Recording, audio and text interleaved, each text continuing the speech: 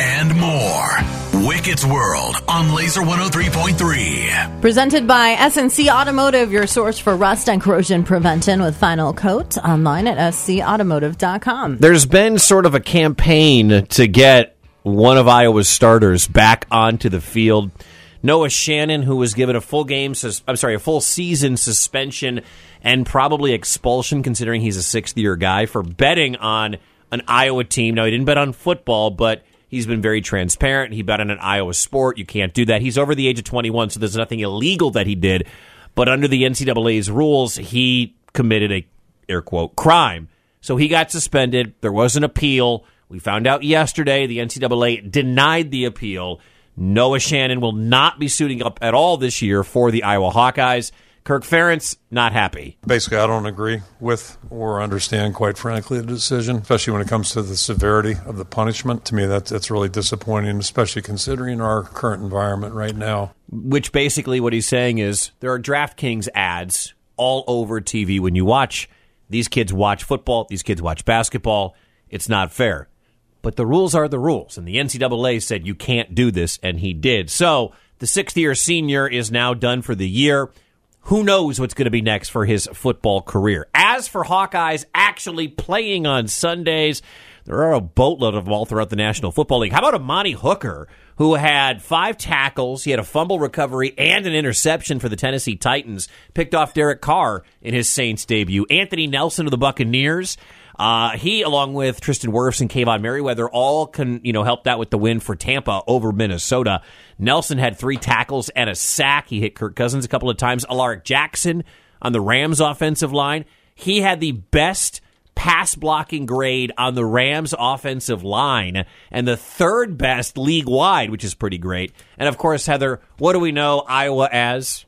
Tight end you. You're darn right about that. George Kittle, just 3 catches for 19 yards. Maybe ruined your fantasy team. TJ Hawkinson caught 8 balls for 35 total yards from Kirk Cousins. How about the rookie, though? Sam Laporta, 5 catches, 39 yards. And on the other side of the ball for the Lions, Jack Campbell had a couple of tackles in his NFL debut. And the great Lucas Van Ness for the Green Bay Packers tracked down that running back who's cosplaying as a quarterback for the Chicago Bears and sacked him in his NFL debut. So overall, not a bad weekend for Hawkeyes playing on Sunday. I was just reading up on some of the ridiculous rules that these athletes have to follow. Oh, I know. It's what the NCAA's book is. I mean, basically, it's as simple as if you don't know, don't do it. And if you don't know the rules, don't do it. Well, like NCAA rules state that coaches cannot do anything for their players. They can only talk during practice and games. You can only talk to them during practice and games. Mm-hmm. So there's a story up as an example about how a kid was sleeping on the floor and the coach got him a mattress, and that was a violation. Is that new? Is that recent? Do you have a because now you could get him a mattress endorsement with the NIL. It was back in the late 90s. They're citing Chris Richardson, who's a forward at UNLV. Yeah, the rules have definitely changed with NIL and things you can provide. But the stipulations and the rules for the NCAA, they're also very difficult to follow. But if you don't know if you're allowed to bet on a sport, just don't do it. Call your advisor. I'm just wondering where this is going to go from here, because now we're super concerned about this. There's all this conversation about it. Well, why? What is this a gateway drug to what are they going to enforce next? The real question is, why is it only Iowa and Iowa State? Why aren't national headlines being made about any players at Florida or Ohio State or Texas or USC, where it's also happening? Why, or any of these states that have sports betting like we have here in Iowa, why are the Hawkeyes and the Cyclones the only ones the NCAA is making the poster boys for this?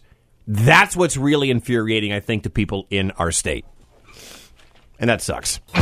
Balls and more.